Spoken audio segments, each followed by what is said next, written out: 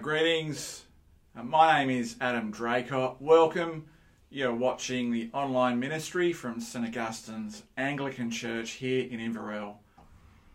This has been prepared for the 15th of October 2024, and our sentence of scripture comes from Micah chapter 6 verse 8. The Lord has shown you, O man, what is good. And what does the Lord require of you but to do justice and to love kindness and to walk humbly before your God? Part of walking humbly before our God is living a life of prayer. And this online ministry is the beginning of a few weeks where we're going to delve into the letters of Paul and see the way he models prayer to us. But before we come to the ministry of God's Word, let's share in a time of praise.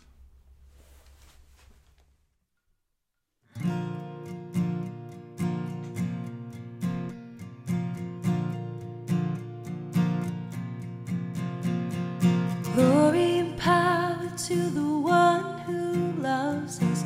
Honor and praise him forever. Come, Lord Jesus. Come, Lord Jesus. Glory and power to the one who freed us from all our sins by his blood. Come, Lord Jesus. Come, Lord Jesus. See him coming on the clouds of heaven. Every eye behold him now. He's the living one, the first and last, who once was dead, but now he lives forever and ever. Glory and power to the one who made us, kingdom of priests for God's service. Come, Lord Jesus. Come, Lord Jesus. See him coming on the clouds of heaven. Every eye beholds him now. He's the living one, the first and last, who once was dead, but now he lives forever and ever. Jesus is the living one who died and came alive. Jesus is Almighty Lord, who was and is to come. Jesus is the living one who died and came alive. Jesus is Almighty Lord, who was and is to come. See him coming on the clouds of heaven. Every eye beholds him now. He's the living one, the first and last, who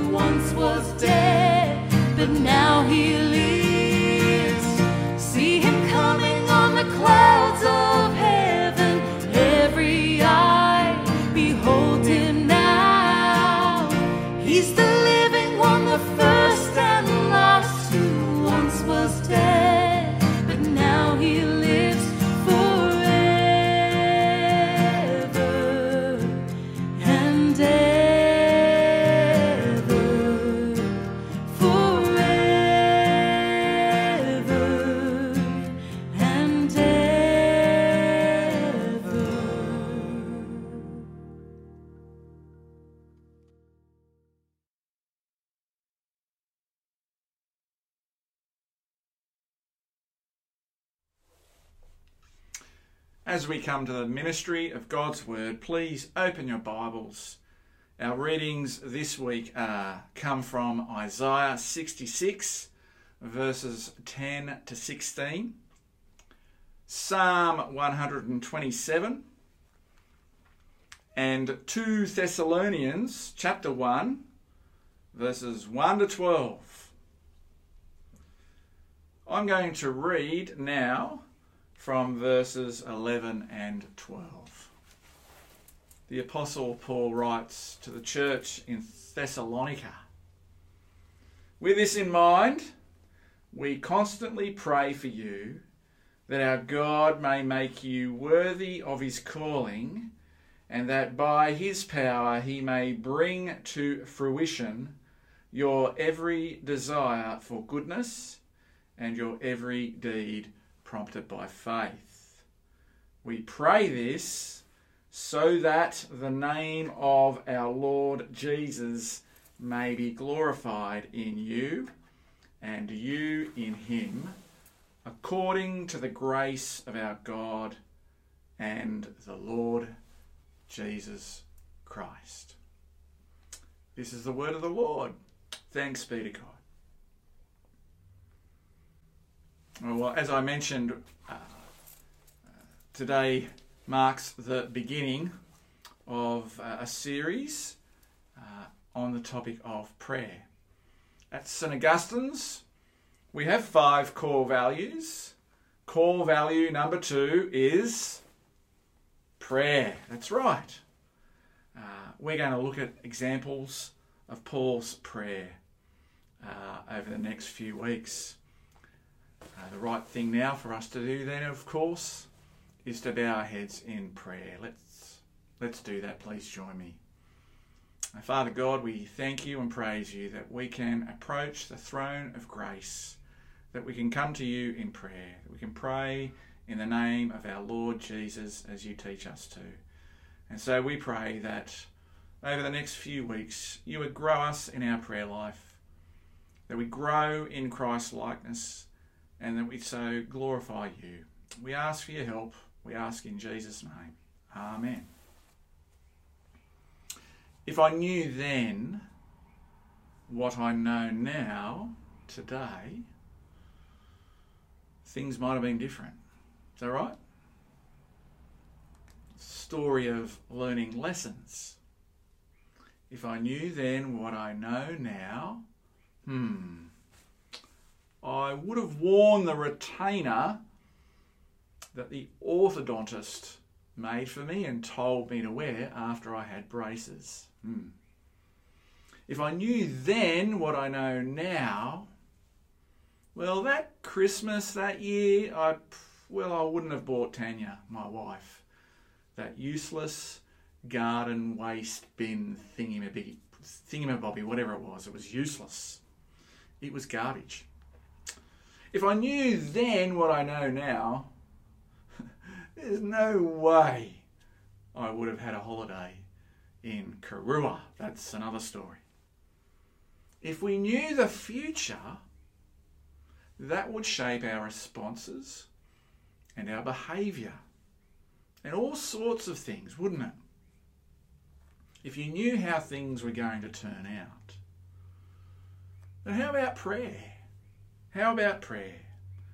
Today, Paul prays like a person who knows how things will turn out, and we're going to see why. And we're going to see how it shapes his prayer life. And so as we take up our Bibles and you open to 2 Thessalonians chapter 1, verse 11, you heard me read it. With this in mind. And so we must ask, with what in mind? With all that goes before. So for example, verse 7. When the Lord Jesus is revealed from heaven with blazing fire and his powerful angels. With that in mind. Oh dear. Or verse 8. When Jesus, the punisher, punishes those who do not know God, and he will punish those who do not obey his gospel. Oh dear. Or verse 9. With what? He will punish them with everlasting destruction, and are shut out from the presence of the Lord and from his glory, from the glory of his might. Oh dear.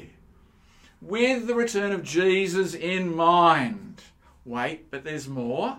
So verse 10, it's still on that topic. With this in mind, it's the day Jesus comes, verse 10, to be glorified in his holy people and to be marvelled at among all who believe, including you. Wow, what a prospect. Jesus will be marvelled at, as well as all who belong to him on that day. Question: did we marvel at the Penrith Panthers and their three-peat? They came back from the dead, 16 points down. It was amazing, and the team won the victory. And all who support the Panthers share in the spoils of victory too. Their delight is our delight. Why? How can it be any other way? Which means I need another bumper sticker for my ute, another premiership sticker. That will make how many? 3. That's right. It's marvellous. You get the idea of what I'm trying to say here. But here it's not the NRL. It's infinitely better. The victory here is Jesus. The return of Jesus, when sin will be smashed and evil and wickedness will be done away forever. Where the struggle is over. Where everything that is wrong is made right. The curse is undone. There'll be no more weeping or crying or agony or pain or death on that last day. When Jesus will be glorified, when Jesus will be marvelled at, as well as who? That's right, all who belong to him, all who are his. How can it be any other way? If you belong to Jesus, you will share in his victory and you will share in his glory because we're his. Plain and simple. And so this is when Paul says, with this in mind, this is what he's talking about. The coming of Jesus in judgment, in all his shared glory. As Paul prays. The day of judgment. It's going to be a wonderful thing. It's going to be a harrowing thing. Just depends on your standing with Jesus, just to be plain. Now, think, what's at the forefront of your mind when you pray?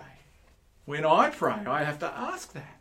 I mean, I'm probably praying because of fear, because of uncertainty, because I need help. We pray because we don't know.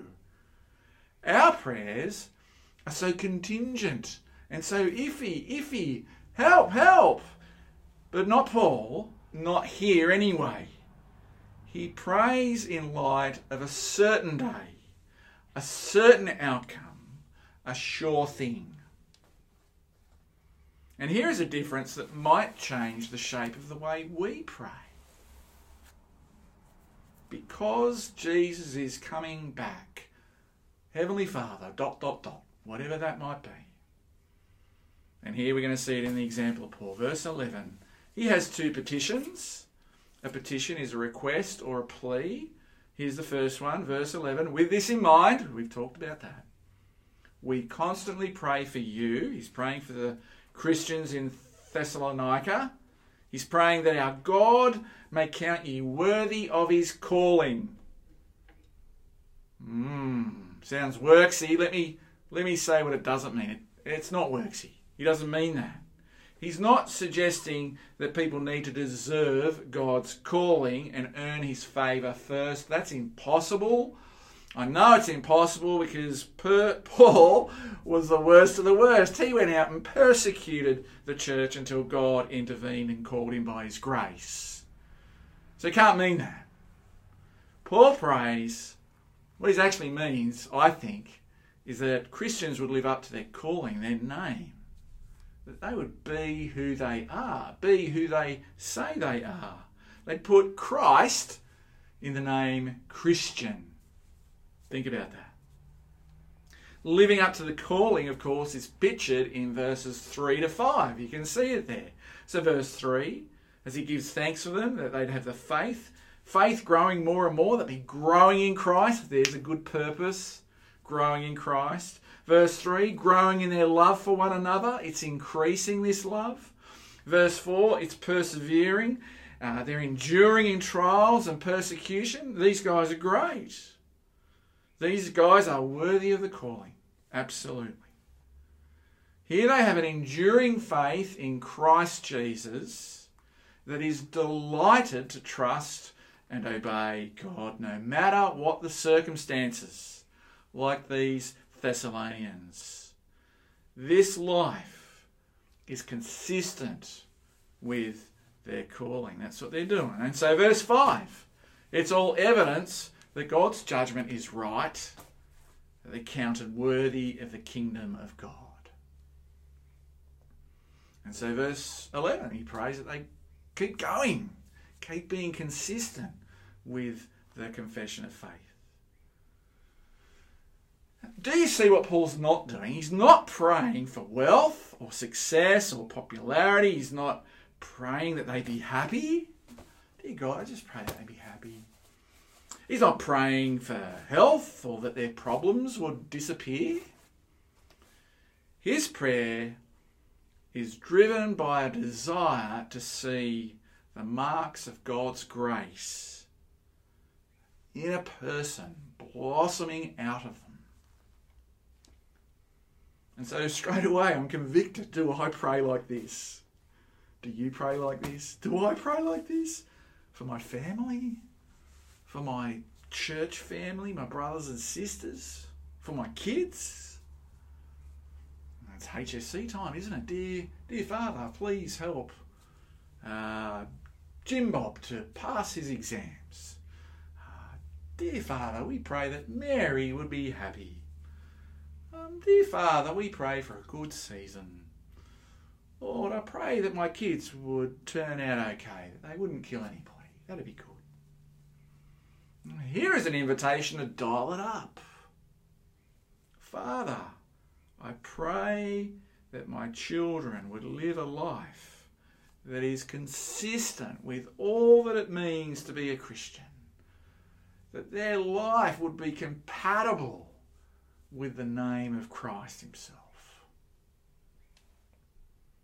As God's children, members of his family, we pray for one another like this. Just dial it up, friends. That's the encouragement. We'd be increasingly holy. Pray that for me, please. Or self-denying. Or gracious. What a great thing to pray for one another. We pray that we'd be gracious to each other. They'd be loving. They'd have integrity. They'd be steeped in the knowledge of God and his word. And delighted to trust and obey our Heavenly Father. That's the first petition. Here's the second one. Verse 11b. That God, by his power, might bring to fruition each Christian's good, faith-prompted purposes. I've framed it that deliberately that way, so you could see that when he says your every good desire, or your every desire for goodness, you're talking about Christians here. Now, what does Paul mean? Well, I actually think he's just praying that God would bear fruit in the lives of all Christians, all brothers and sisters, particularly this lot. And because we know that Jesus' return, we know what it'll be like, well, then we can ask that God will be at work in our midst as we wait for his return. See, when we consider, how can I get my friend along to the men's event or the women's event or even a church? Or when I'm wondering, how could I sit down, who could I sit down with and read the Bible and pray with each week?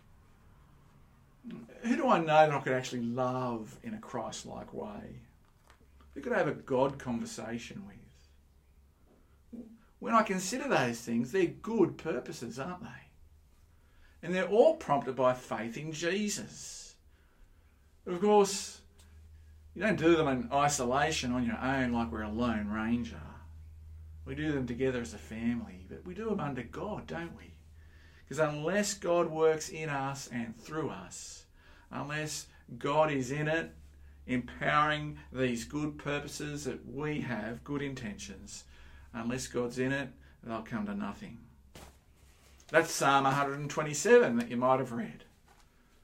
It reminds us that unless the Lord builds the house, you're just building in vain. You're wasting energy. All of this ministry we do together is God's. We're dependent on God to fulfill the work, whether it's children's ministry or men's, women's ministry, our ministry to our seniors or our youth. And so we need to ask God, as we pray, that by his great power, he might bring these good purposes, these faith-prompted acts, to abundant fruitfulness. Why? Because Jesus is coming back. Why? Because this is how he's glorified. It's about him. But it doesn't finish there. Wait, there's more. Look at verse 12. See the goal. Verse 12. We pray this so that the name of our Lord Jesus may be glorified in you. Paul's prayer, his purpose, is to seek the glory, the glorification of our Lord Jesus. That's the ultimate end. That he be glorified through the growing maturity and fruitfulness of believers. So again, here at Inverell Anglican, growing in Christ is our purpose. And as we grow in Christ, we become more like Jesus. As we become more like Jesus, God is glorified. Great purpose to have. But here should be the whole desire for each of us that Jesus Christ is praised, not me. It's not my glory, it's all his. Now I need to quote a Christian author. Don Carson, you might have heard of him. He said, "It's always a wretched bastardization of our goals when we want to win glory for ourselves instead of for him." How's that for a quote? Let me say it again. It is always a wretched bastardization of our goals when we want to win glory for ourselves instead of for him. Too true. The desire to be central is at the heart of all sin. It is ungodly. It is not all about you. It's not all about me. When we serve at church, in whatever capacity, and there are many opportunities to serve, but when we do, whether it's music or preaching or visiting or seeing the sick or going to a youth group or pouring cups of tea or mowing a lawn, whatever it is, when we do any of these things with a secret desire that we might be praised and thanked and told how good we are for our godliness and service, when that is the hope, well, that's bankrupt. It's bankrupt. When we take on Christian service, thinking it will make us central, we paganize it. Jesus must be central. It must be for him. Jesus must be the ground and the goal of our very existence. Here is the goal, that the name of our Lord Jesus may be glorified in you. And so that's the goal of verse 12. Jesus glorified. Do you see the next bit though in verse 12? What's the next bit? 4 words. And you in him. And we go, oh, what does that mean? It means that one day we will be glorified in Jesus. One day we'll be made perfect. One day we will enjoy resurrection bodies of the same order as Jesus' resurrection body. One day we will live in the splendour of the new heaven and the new earth, a new creation where there is no taint or spot, because all sin and decay has been purged away, where we're enjoying the perfection of God's unshaded presence. But Paul insists that even now we are being transformed into his likeness. Even now it's a present reality with ever increasing glory. That's 2 Corinthians chapter 3 verse 18. That is you in him stuff. When we are glorified, it's because we're being made more like Jesus. We're strengthened and empowered to display characteristics that we would not otherwise have. That's the goal that Paul attaches to these petitions. He wants Christians to be glorified not only at the end, but now, as they prepare for the end and are progressively transformed from glory to glory in anticipation of what will be. That's the goal, that Christ might be glorified in us and we in him. So I say it again, growing in Christ is a terrific purpose statement for a church family. But brothers and sisters, let me ask you, when was the last time you prayed like this? Have you ever prayed like this? Have I ever prayed like this? Dear Father God, I pray that we would all grow in Christ's likeness. Well, we've prayed that. We get that right. But here the why is clarified a bit more. It's because we should know the end. Dear Father, I pray that we live such lives that you are glorified. There's a good prayer too. And where does he get this confidence? Like he knows how things are going to turn out? Well, verse 12, according to grace. Grace is God's gift of undeserved favour. Jesus, the sinless, spotless one, died for sinners. So that if we trust Jesus, we'll be marvelling instead of burning come Judgment Day. That's what's before us. And so we need constant reminding that just as we are saved by grace, we are also transformed and glorified on account of grace. It's only by grace that Paul approaches God and asks him for anything. We become fruitful by grace. We persevere by grace. We mature by grace. By grace we grow to love one another more and more. And by grace we value holiness and hunger to understand God better through his word. It's not a sprinkle of grace here and there like it's a magic dust to help me from time to time. This is not how Paul sees it. He has the whole picture view. We received grace in the past when he called us, and now grace is to permeate every aspect of our lives. Its direction until we go to our ultimate home in the new heaven and the new earth. He sees the end. He sees Jesus' return, and so grasps what kind of lives we should be living in light of the end. His prayer, the petitions, the goals are perfectly aligned with this vision, and they are all grounded in God's grace. Through all of this, he sees the grace of God as a must at every point of our lives, working in us and through us and carrying us to the very end. Let me finish with a story about Florence Chadwick. Do you know who she is? She is the first woman to swim the English Channel both ways. She wanted to swim from Catalina Island, 26 miles to the coast of California. And so on a wet, foggy day, she gave it a go, and she could barely see the boats beside her. And after 15 hours, she wanted out, but the coach spurred her on, telling her the end is not far away. But guess what? She stopped. She got out with about a mile to go. Only a mile to go. She later said, "No excuses, but if I could have seen the shore, I would have made it." And 2 months later she did.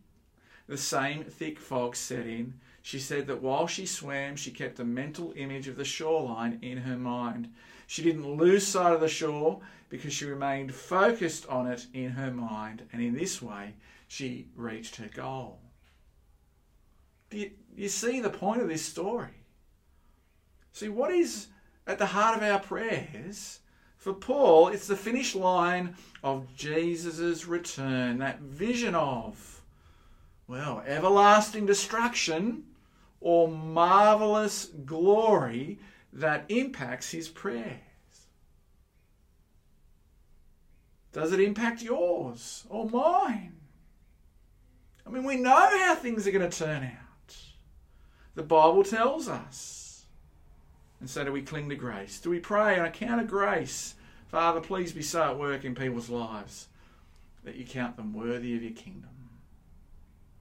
Because Jesus is coming back.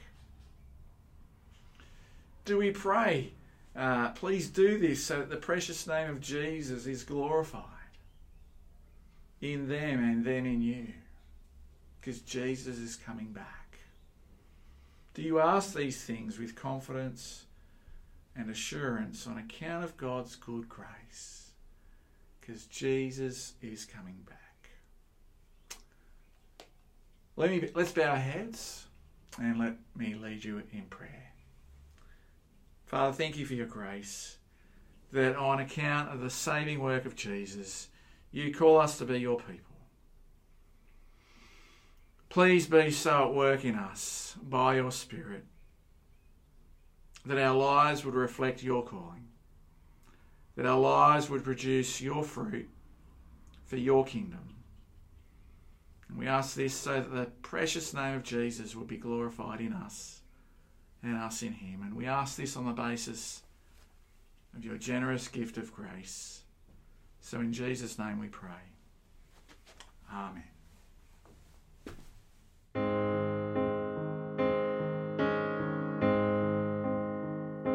Hear our prayer, God above, as we come to you and seek your patient love. Hear our hearts, hear our minds, hear the echoes of the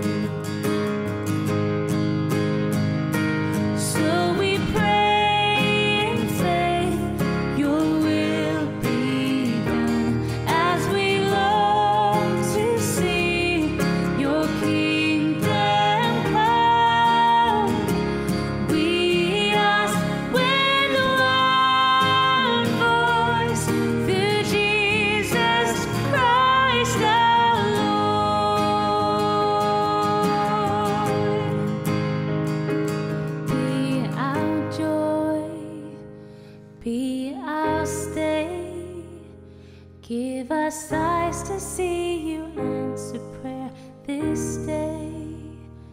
Hear us praise all you've done.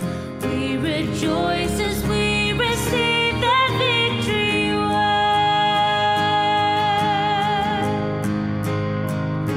So we pray in faith your will be done, as we long to see your kingdom come. We ask with one voice. We ask with one voice. We ask with one voice, through Jesus Christ our Lord.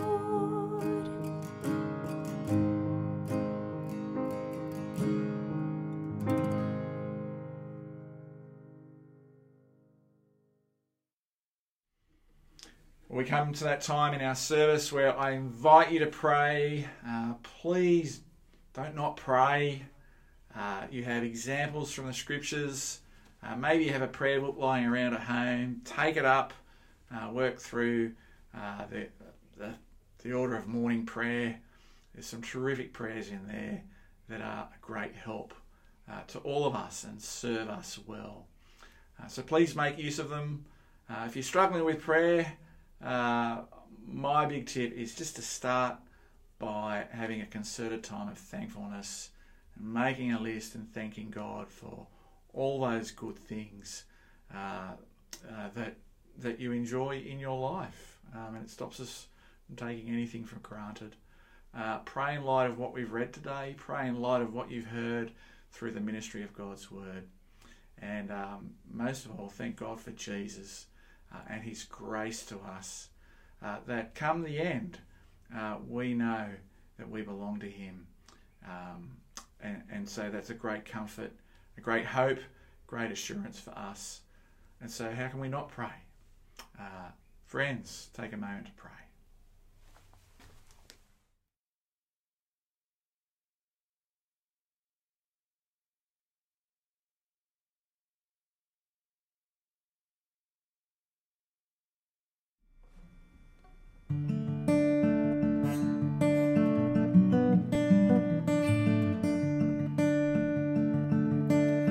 What a friend we have in Jesus. All our sins and griefs to bear. What a privilege to carry everything to God in prayer. Oh, what peace we often forfeit. Oh, what needless pain we bear. Oh, because we do not carry everything to God in prayer.